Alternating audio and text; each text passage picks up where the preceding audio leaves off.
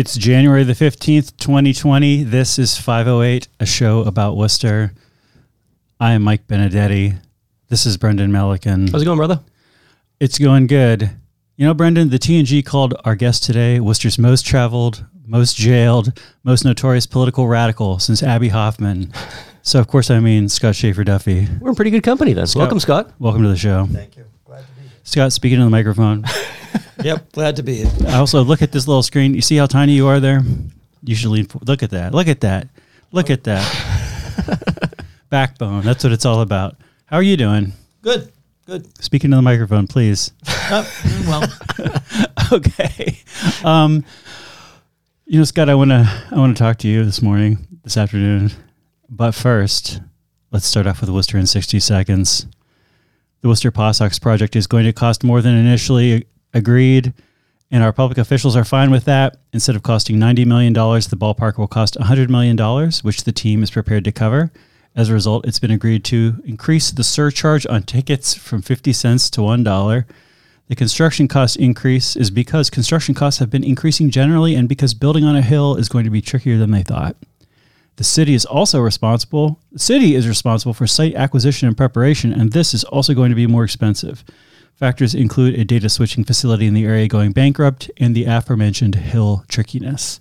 This will increase the city's cost by $21 million. To make this move more affordable, hilariously, the city is going to increase basic parking fees for events by $2 or $3.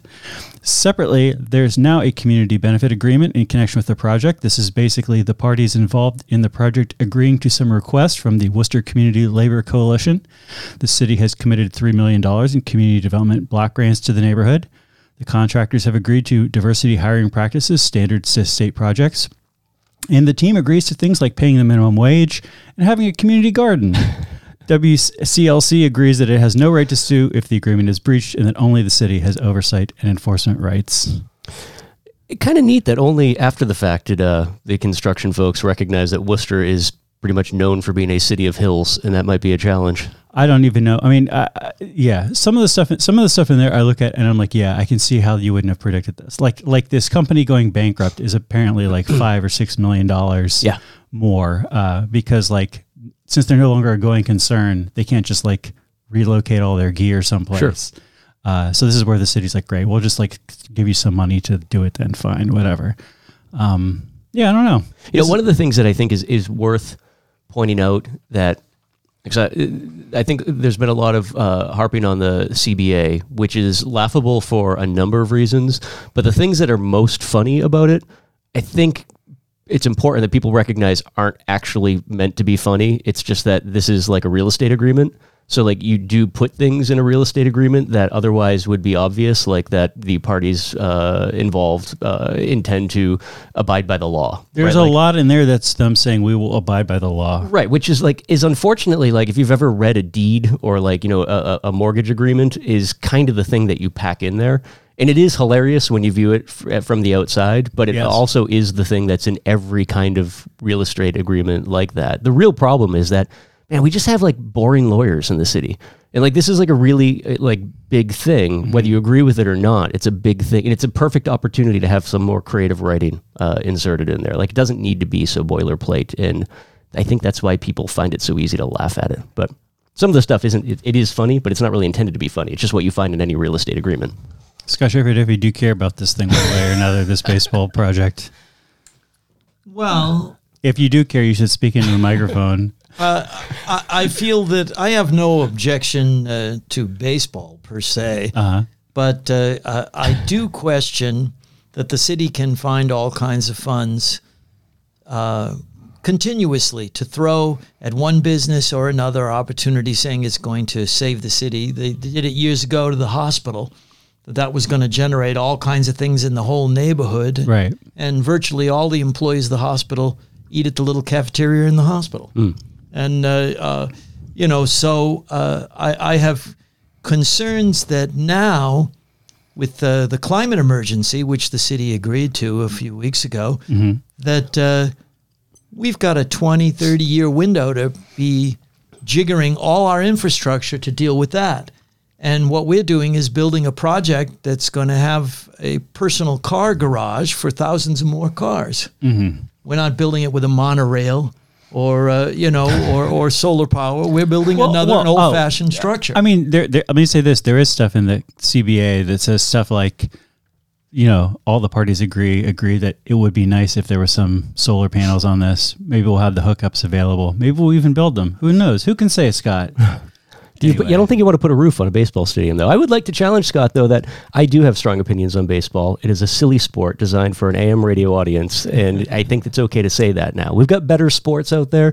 This weekend, big Conor McGregor, Donald Cerrone fight, UFC, I think 246 we're up to, right? I mean, there's exciting things that are actually made for TV. We don't have to sit around pretending that we're sitting next to our grandfather, listening to a 20s radio announcer telling us the play-by-play on baseball. It's boring. Well, think of how progressive a sport it is in this day and age, not only to have no women players, given its incredibly difficult athletic endeavors that are involved. Are you suggesting that women can swing sticks? Yeah, I know. And also not even to have women umpires. Yeah, I don't know that either. It's very unusual in those regards. And when you could have somebody like 300-pound players like Babe Ruth and so on play well into their old age, there are certainly women, Megan Rapinoe and many, many others who could probably play that sport. I don't think I've even had a female whip a overpriced bag of peanuts at me at Fenway Park. I don't think that's even happened. I want to talk to Scott for a second rather than baseball or even Star Wars. Hey, Scott. You were hit by a car this summer, and this was like a story in the newspapers, a public story. How are you doing? Well, first of all, they tell me I was hit by a car. You don't have any reason to believe this. I had a concussion Allegedly. And a brain bleed, and who knows how that happened? And woke up in the hospital, and I was hit by a car when I was 9, and woke up after 5 days in a coma, and they told me the same thing, and it's alleged. It's alleged. Okay. All right. So you got a brain bleed and a concussion and some bones broken in the summer. And how are you doing now?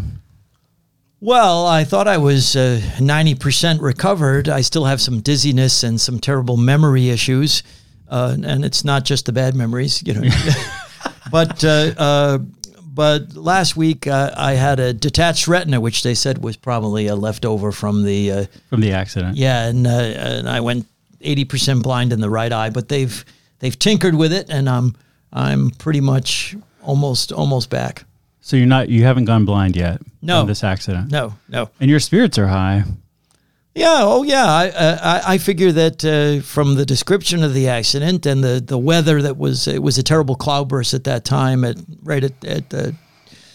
nightfall, that I could easily have been killed. So my figuring is I'm a mediocre player who made it to the playoffs somehow. And you got to expect to be a little beaten up to be in the playoffs, and I've got extra innings, and so I'm grateful. That's an amazing attitude. To go that's back an amazing to attitude. baseball for you. Yeah. We need to. I guess you guys can keep talking about baseball. Fine, you're the guest. Fine, I'm going to draw the line at Star Wars, but baseball's going to be fine. We will just stick to puns. How about that? Baseball puns throughout the show. Fair enough. So last week as we were recording this show, I guess it was the sort of the wind down of the 1 to 2 week long Cold War between the U.S. and Iran, or the flare up of the war between the U.S. and Iran. And there was a lot of peace activism-y stuff happening last week. This week, it seems like it's no longer people's top of mind thing. I wanted to ask you, as like Worcester's preeminent peace activist, about plausible strategy of people in Worcester opposing U.S. wars. Well, we hold a weekly peace vigil every Tuesday, and 3 of us held down the fort yesterday at Lincoln Square, and we held 2 of the signs that we held mentioned war with Iran, opposition to war with Iran, and the Vox Populi was 90% in favor, but 2 people took the time to stop, put their flashes on, scream and yell. Oh, vitriol. Really? And one of them talked about he said, those people have done all kinds of things to women. They've murdered and raped people. And I know my brother was in the military, and sure, and we should kill them all. Okay. And, so there's still a percentage of the population that the Iran hostage crisis might be yesterday in their minds. Yeah. And there are other people, politicians, for whom the Iranian hostage crisis was bad enough.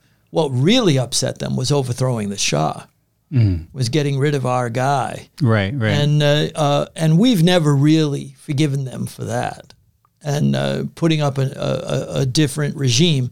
Now, as far as the Iranian people go, there have been lots of articles lately, and that younger people in Iran, in Iraq, and wherever, they want what a lot of people want everywhere. They want freedom of expression. They want to be able to travel. They want, like a lot of people in the United States, they're not as into conservative religiosity as their parents' generation were. And those forces were pushing against the government before this manufactured crisis from Donald Trump. Yeah.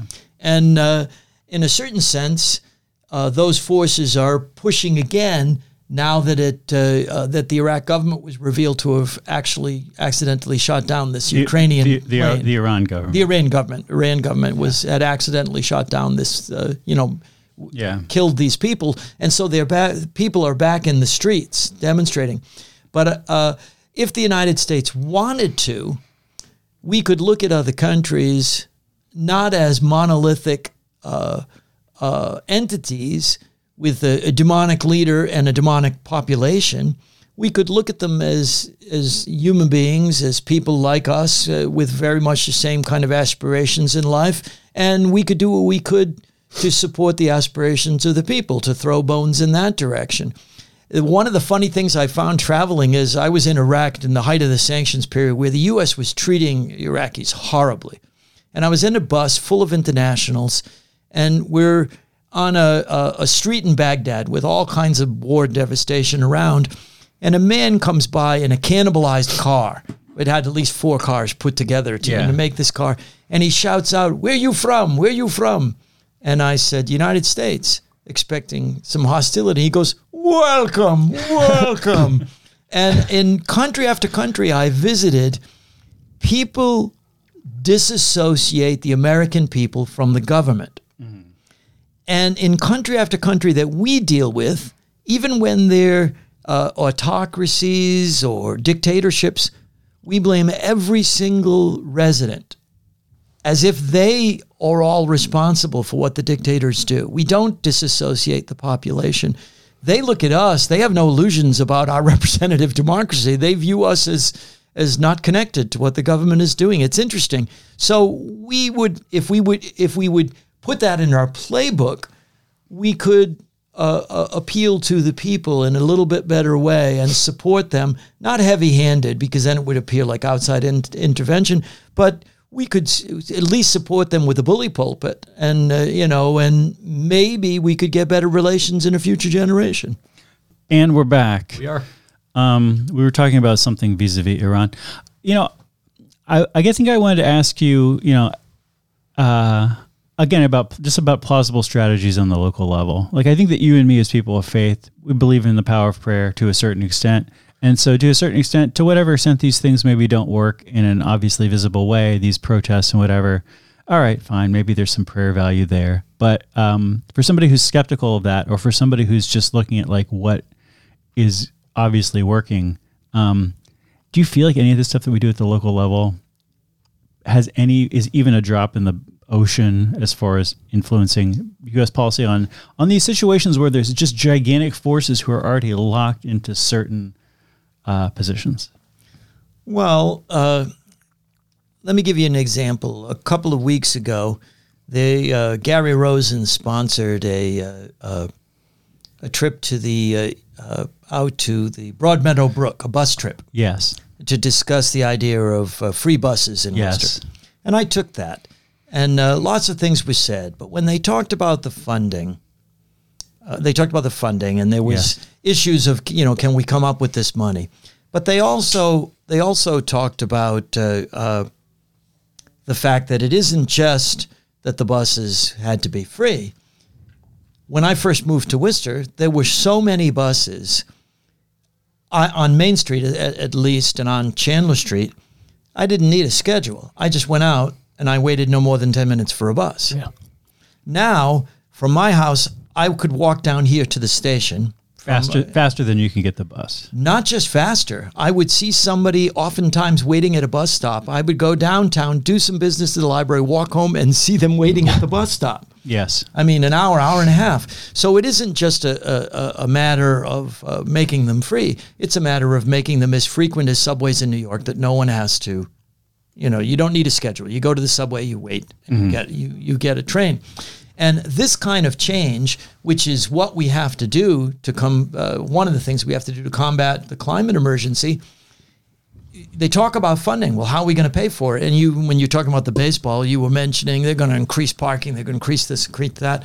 Well, we've got to stop spending $52,000 a second on our military. That's where the money is. And when you say that to people, two things they say. One, they worry about security, and the other, they worried about jobs. And all kinds of studies show that more jobs are generated in the civilian economy than in the military. And the other thing is security. In my life, we've had wars on 3 different continents, and technically we've lost them all.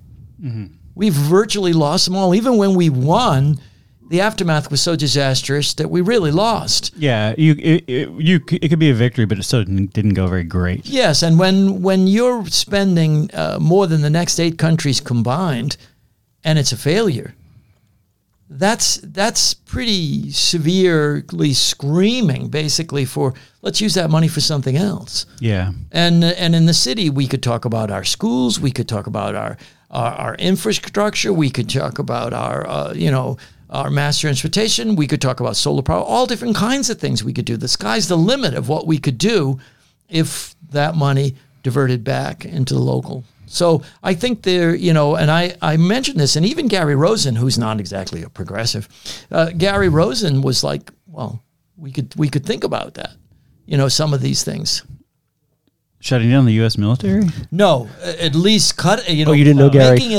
No. But making a political argument that among progressives that we have to not only have a wealth tax and go after the corporate increase, the corporate handouts that have been given by the Trump administration and so on, but we also have to go after the military-industrial complex.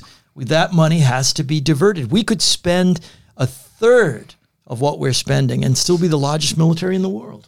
I mean, that's ridiculous. That is ridiculous. That's screaming for a cut. And Democrats, who are in the process of impeaching Donald Trump, got a few things that they wanted in the budget, but they agreed to an increase in military spending. Right. Yeah. I appreciate your answer. It was sort of a non sequitur to the question, so I want to respond with sort of a non sequitur, but not quite. I mentioned this on last week's show, looking at these UN climate statistics, that obviously riding the bus is better CO2 wise than flying, but riding the bus as a single passenger is like 3 times worse than flying per mile. And I took the bus a couple of times this week, and I tell you, one of these bus trips, I rode to the end of the line.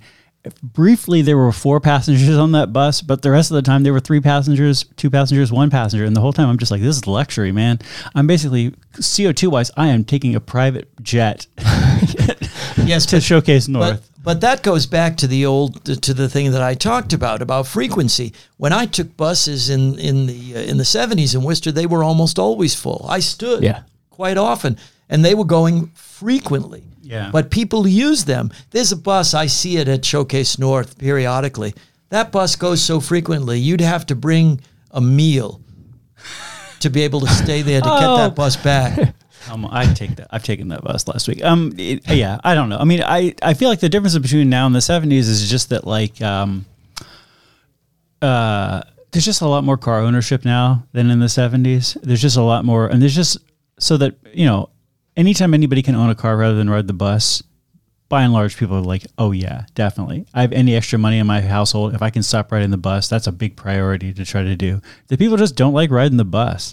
Well, but look at New York City about car ownership. People say, I don't need a car. I live in New York. Well, that's because in New York, driving a car is insane and is a pain in the neck. So we're kind of getting to that point here in Worcester, just as the one on the one person on the panel representing severe car ownership, right? Like it's getting kind of miserable here. I was actually thinking while you were talking, and I'm surprised if maybe it has come up and I just haven't noticed, but like I drive an old car, so I'm not the best example of how inexpensive it is. But like our excise tax is an area in Worcester that we don't really discuss that much. The excise tax on vehicles. So you own a car every year, you pay the city an excise tax on the market value of the car. Yes, it's like that's an area that we don't really talk much at all, and would seem to be like again a very progressive from a progressive taxation standpoint way of looking at. Bringing back some revenue that is really just about eliminating the number of cars on the road. And I say progressive only because it's based on value. So, I mean, the majority of those funds would be coming from folks with high dollar value cars, and it's not likely to impact too much bottom line type stuff. But yeah, I mean, there are revenue streams there already where we shouldn't be talking too much about like, how are we ever going to afford to make buses free? Well, it's like, how are you ever going to afford to like bring that back from the dead when it sinks because the current model doesn't work at all? And we just live in a medium-sized city with utter gridlock everywhere because all we have left are cars. Yeah. You know, I was at a public meeting, I don't remember the zoning board or what the heck board it was, a couple month or two ago. And it was interesting hearing elected officials and city employees discussing this kind of stuff. And they talked about something that I haven't heard people talk about too much, which is that first of all, we're coming up on a point where it's going to be like the most people who ever lived in the city of Worcester. And right? I mean, we're like breaking 200,000 people probably in the city of Worcester. Were we just over 200 though in the 50s? Yeah, but we're going to be just over 200. Okay. I think next census. At the same time, we're hitting this peak population. We are hitting, much higher levels of car ownership than in the 50s. Multiple cars per family levels of car ownership, even among relatively poor families versus in the 50s. And it's not like the city is bigger, and it's not like there's more roadway per person, right? At least proportionally. And so you're going to get a lot more gridlock, right? It's actually worse than you're describing, too, because you also have to figure in all the suburbs, which are really just a generation removed from being representative of Worcester residents. And they're sending all of their cars into Worcester, into our city, because you're not doing all your shopping in Sterling. That's right. Well, and so then on top of this, you have this interesting innovation of these GPS map programs, Google Maps or whatever. So now. So already most of the intersections in Worcester are at capacity or beyond capacity most of the day. Plus, you have this thing now where if the intersection of Chandler and Park Avenue is like super crazy, congested. In a previous era of technology, people would just have to be like, great, I have to wait 10 minutes to get through this stupid stoplight. This is irritating. Now you have this thing on your phone which can say, there's so much congestion. Have you considered driving down Mason Street? You may have never heard of Mason Street. You may never have been in Worcester before. Yeah. So now all the side streets of Worcester are picking up excess traffic even more than they would have because this new level of technology allows people to utilize them. Yeah. So now people who live on side streets are like, wait a second, why is there so much traffic now on my crazy street that two people live on? How does anybody even know my street exists? Google Maps knows your street exists. Yeah. All of this coming together, I feel like I have not heard the clear political argument saying we have to deal with our congestion problem, and if we put this much money towards the bus, it will deal with this much of our congestion problem. So let's do that. I've heard this sort of thrown around in a hand wavy way, but not in a like concrete, like let's do it way or this is the benefit way. Well, the bus is only part of the equation in terms of global warming. Bicycles and pedestrians are another part. And again, and not to throw them too many bones, New York City in many of the neighborhoods has moved the parking away from the sidewalk, so that the bike lane is actually separated from the traffic lane, which is incredibly credible for the bicycle, much, much safer. And as a runner, I have to be honest with you, those bike lanes are terrific. I was going to say, I feel like I'm not sure that you should be the spokesperson for pedestrianism here on this show. Yeah, that's true. That's true. But the thing about it is, to really be able to use bikes regularly, you've got to make more bike lanes. They've got to be safer, and you've got to be educating the drivers, because what I see happen over and over and over, I've seen many near accidents while I'm running. You'll be coming to you're running down a road, and there's a cross street coming to you. The driver is wanting to turn right. That's coming to you. They only look to their left. Right.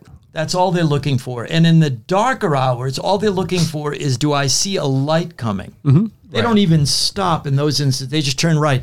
There could be a child in on a bicycle, or somebody pushing a stroller or a runner in the crosswalk, and they would be shocked and surprised because they don't even look to the right at all. Yeah. At all. And it doesn't matter that you're wearing bright colors, fluorescent this, fluorescent that, because they're not looking. They're not, and I see it constantly. So much so that one friend of mine, when he runs, he comes to these cars and he slaps the fender to get the driver's attention, and they're like, "Oh, sorry."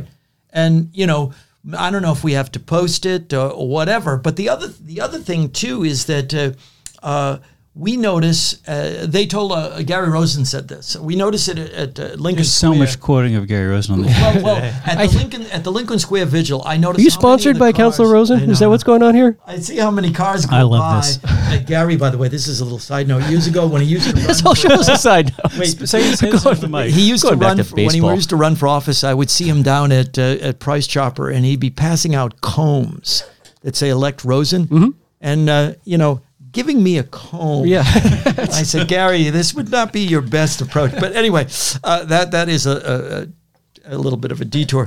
But when I'm at Lincoln Square, I watch the cars go by. 90% of those cars that pass are single occupant cars. Yeah. Yeah. And at the meeting on the free buses, they said that one of the biggest car destinations in Worcester is UMass Met. And that they have as many as 15,000 people that come there every day.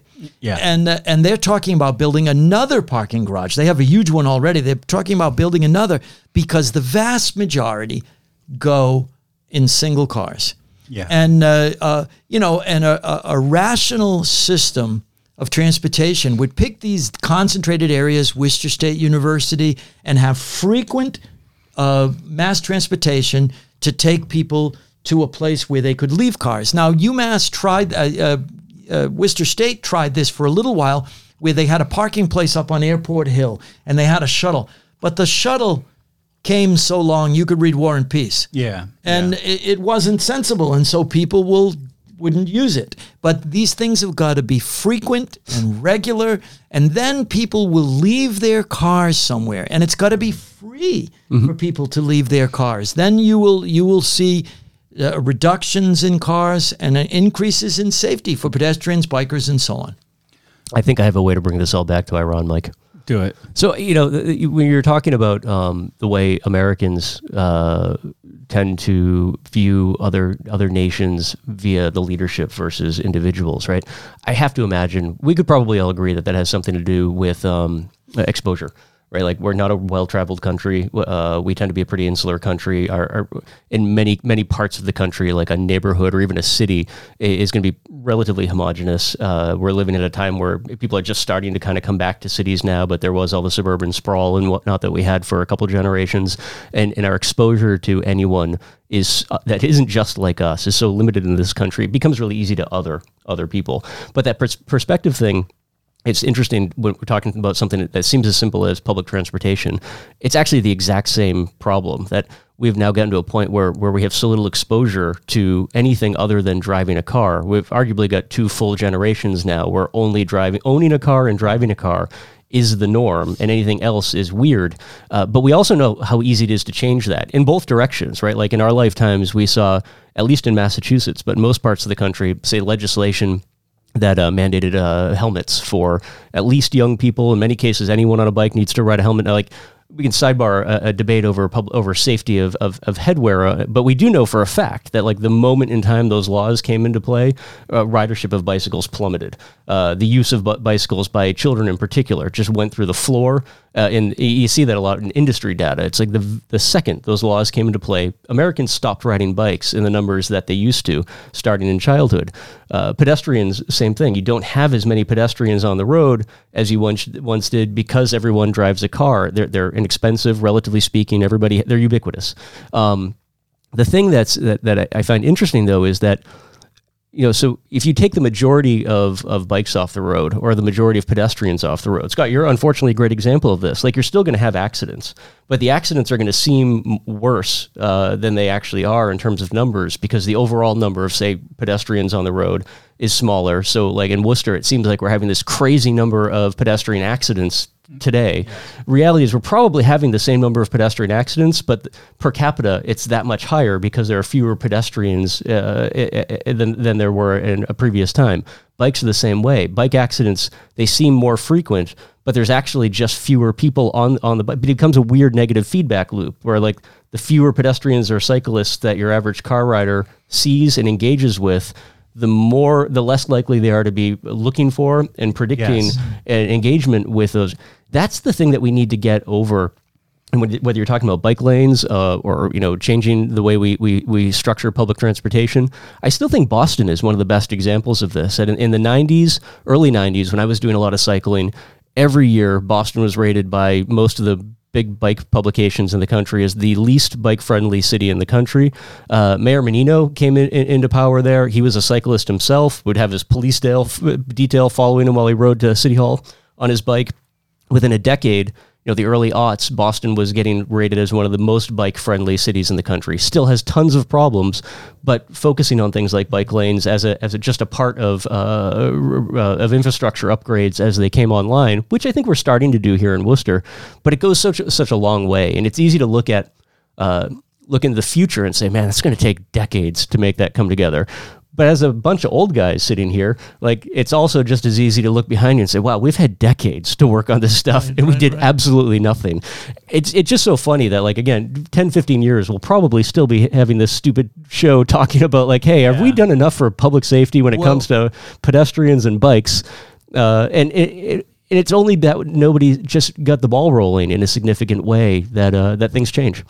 Well, the thing about it is there are three factors that drive these issues. One is economics, one is politics, and the other is culture. Mm-hmm. And each of those things, and again, I hate to use the term over and over, but the climate emergency is going to push all of those to change. Sure. And 2 years ago, I went to Europe to a Catholic worker gathering, and it was really, really great. I really enjoyed it. And people asked me to come back, various activists. But a number of the others wrote me specifically to say, don't come back, because I would fly. Oh. And they view that as basically a criminal enterprise, stealing the future from their children. Mm-hmm. Although within the context of the gigantic carbon footprint of the average American, flying is big, but flying is not, No, but when you start, you could have taken a bus by yourself. You can go down all the way to a plastic straw. A plastic straw flying, a plastic bag at the grocery store. I'm just saying they should have killed you. Right. Would have had a lot bigger impact. The lower population, if they really care that much about it. But the thing is, the culture is also changing to where activists were holding an event. There are people now that will scrutinize. Did people come together? Did they come in a group? Did they bike? Yes. These things are really going to change to where people driving by themselves. Someone will raise an eyebrow. Do you why are you doing that to my children? Why are you being a jerk? Why are you being to the future? And politicians, when that culture changes, will make a difference. The other thing you said earlier about the United States and other countries, I have to say, the United States has done a terrific job at selling an ideology, a positive ideology, to its population. And it doesn't matter whether it's true or not. Right. So most Americans like to think of us as a democracy. We never have been. We've always been a representative democracy. And even still, when you think about the primaries, superdelegates being chosen in advance before anybody votes, a certain number of candidates will be in Iowa. By the time it gets to California, most of those candidates won't even be choices for people to vote for anymore. And, all different kinds of things that are not actually representative. And in terms of economics, when I was in the 1970s, which is one of the peak economic times of the United States in the last 100 years, an average family of four, one person could work 40 hours a week and support a family. My father bought a small house working in a factory. Well, today, how many people do we know that both members of partners in a couple work? Everybody works. And how many of the people own their things as opposed to the bank owns them? Sure. But there's an illusion. There's an illusion of economic security. There's an illusion of we the people. And these things aren't exactly true. They can be fought back. They can be brought back to a greater extent. Yeah. But Americans and people in other countries that view us as not responsible to our government, their skeptical view of our system is probably more accurate. Right. Yeah. Mike, I Yes. I hope to live to a time where, I was just thinking about you talking about the European climate activists not wanting you back.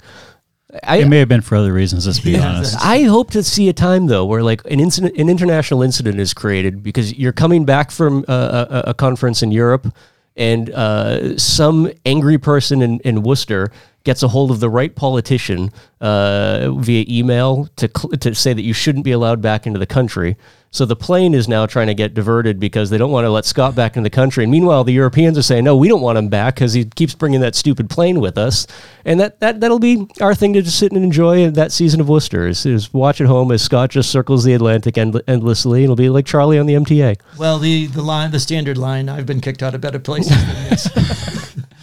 Brent crude oil is $64 a barrel today, down 6% on the week and up 9% on the year. Bitcoin is $8,800, up 10% on the week and up 141% on the year. There's one study that I want to talk about before we go here. I just thought this was interesting. This connects a little bit to what we've been talking about. One of the reasons, obviously, that Worcester doesn't have subways or like a massive bus system or whatnot is just because Worcester is a very sprawling city. We've got hills. Yeah, well, we got hills, but we're also just a sprawling city. So the number of residences and businesses that a bus passes per mile is a lot lower here than it is in New York City or Boston. This is a paper, Urban Growth and Its Aggregate Implications by Gilles Duranton and Diego Puga. I would have had to pay money to get the whole thing, so I'm going to read a little bit of the abstract. We develop an urban growth model where human capital spillovers foster entrepreneurship and learning in heterogeneous cities. Incumbent residents limit city expansion through planning regulations so that commuting and housing costs do not outweigh productivity gains. We examine various counterfactuals to assess quantitatively the effect of cities on economic growth and aggregate income. So Tyler Cowen, what do you call it? That guy. He includes parts of this paper. He says this piece goes considerably beyond previous research by having a more explicit model of both urban-rural interactions and also possible congestion costs arising from more YIMBY, meaning yes in my backyard. He mentions that these are some of the findings from this paper. If you were to force America's largest cities to be no larger than Miami, real income per American would fall by 7.9%. The idea here being that big cities have a lot of economic benefits associated with them. Having lots of people living in closer proximity means that you just have more innovation, you have more economic activity, and incomes go up. If planning regulations were listed, and one of the reasons we don't have bigger cities is because you just can't build bigger. You can't build more skyscrapers in New York City. They're just like, forget it. Don't do this. We're going to shut you down. If planning regulations were lifted entirely, New York City would reach about 40 million people, Philadelphia 38 million people, and Boston just shy of 30 million people. So I want to read this full paper to try to understand how they come up with a number that, in a sort of a laissez-faire world, 30 million people would live in Boston. Huh. And we'll mention that Greater Boston, Metro Boston, is about 5 million people. And the Boston, Worcester, Providence, Gigano area is 8 million people. So we're talking about, tripling, quadrupling the number of people living in this general metro area. So, in a city like Worcester, if Worcester proportionally grew, we would go up to like having 500,000 people, 800,000 people. Totally different city. That's, because I know you love Star Wars references. Yeah. All that makes me think about is when the prequels launched and they had those awful claustrophobic scenes on Coruscant, which is like everything just seemed so dense and the skyscrapers were 1 million feet tall and you just knew that all the poor people but they were all way down the bottom living in whatever sludge was pouring off of the top there. And this is presumably people moving from more rural areas into the city. So the rural areas have less people and hopefully that's a little better environmentally for them. Output per person under this total laissez-faire scenario would rise in New York by 6% and by 13% in Boston. That said, under the same scenario, incumbent New Yorkers would see net real consumption losses of 13%, whereas for Boston, the incumbent losses are only about 1.1%. The big winners of the new entrants, on average, real income would rise by about 26%. So they're just saying, though, that like removing the restrictions that normally come into play via zoning and planning would lead to this? They say that they say that you don't even have to go the full laissez-faire, that if America's 3 most productive cities relax their planning regulations to the same level as the median U.S. city, which is the average U.S. city, real per capita income would rise by about 8%. So the reason I'm asking that, fact check me on this one because I'll forget to do it myself, but isn't it the case that Houston, Texas still doesn't have zoning laws? I think that this is true, but I also think that they have other laws that that do some of the work that. Let's do some of the lifting that zoning laws do. Okay. But I'm no expert in how that goes. I just know that that Houston does have some restrictions on that kind of stuff. Famously, no zoning laws, and famously less than most cities. I just feel like these folks have probably read a little bit too much into the fan fiction of Star Trek, and they're now planning these mega cities and whatnot that just. I'm kind of into it. I don't want to live in a city with 30 million people. But you wouldn't though. I think. Unless by planning they mean like the limits of physics in modern architectural design, like I don't think you could have skyscrapers tall enough in Boston without just making like Worcester would be part of Boston. Like if there was 30, there's only 7 million people in the state now, right? Like or 8. Well, I think we're at 8 now overall.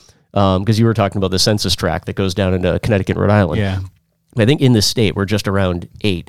I don't think you could have 30 million people in the city of Boston without it spilling a little bit into at least Shrewsbury. Oh no, I think it would just be one giant city. I wish I had the $8 to buy this paper, and I can tell you. I might loan it to details. Anyway, I just love these as thought experiments. This sort of goes into the previous thought experiment we talked about on the show of like what would it cost for America to build enough housing to completely solve its housing problem. And how big would our cities grow as a result related of that? Then, did you see the hearing started on Beacon Hill yesterday regarding bringing back the... No. You didn't see that? I didn't see. I don't even tell you what you didn't see. I don't know anything about anything that's happened in Boston in like the last 100 years. The conversation about rent control coming back as a state law in Massachusetts is which I think we eliminated in the mid-'80s. Is that right? Okay. Scott, do you remember when that was? Yes, and they're saying that the rents in Boston are way outstripping incomes. The rises. And rent control would be diametrically opposed to the kinds of policies that are being outlined in this paper, which would be saying we should have more market forces involved in housing and construction in general. Yeah, I think the concept of rent control fell out of favor.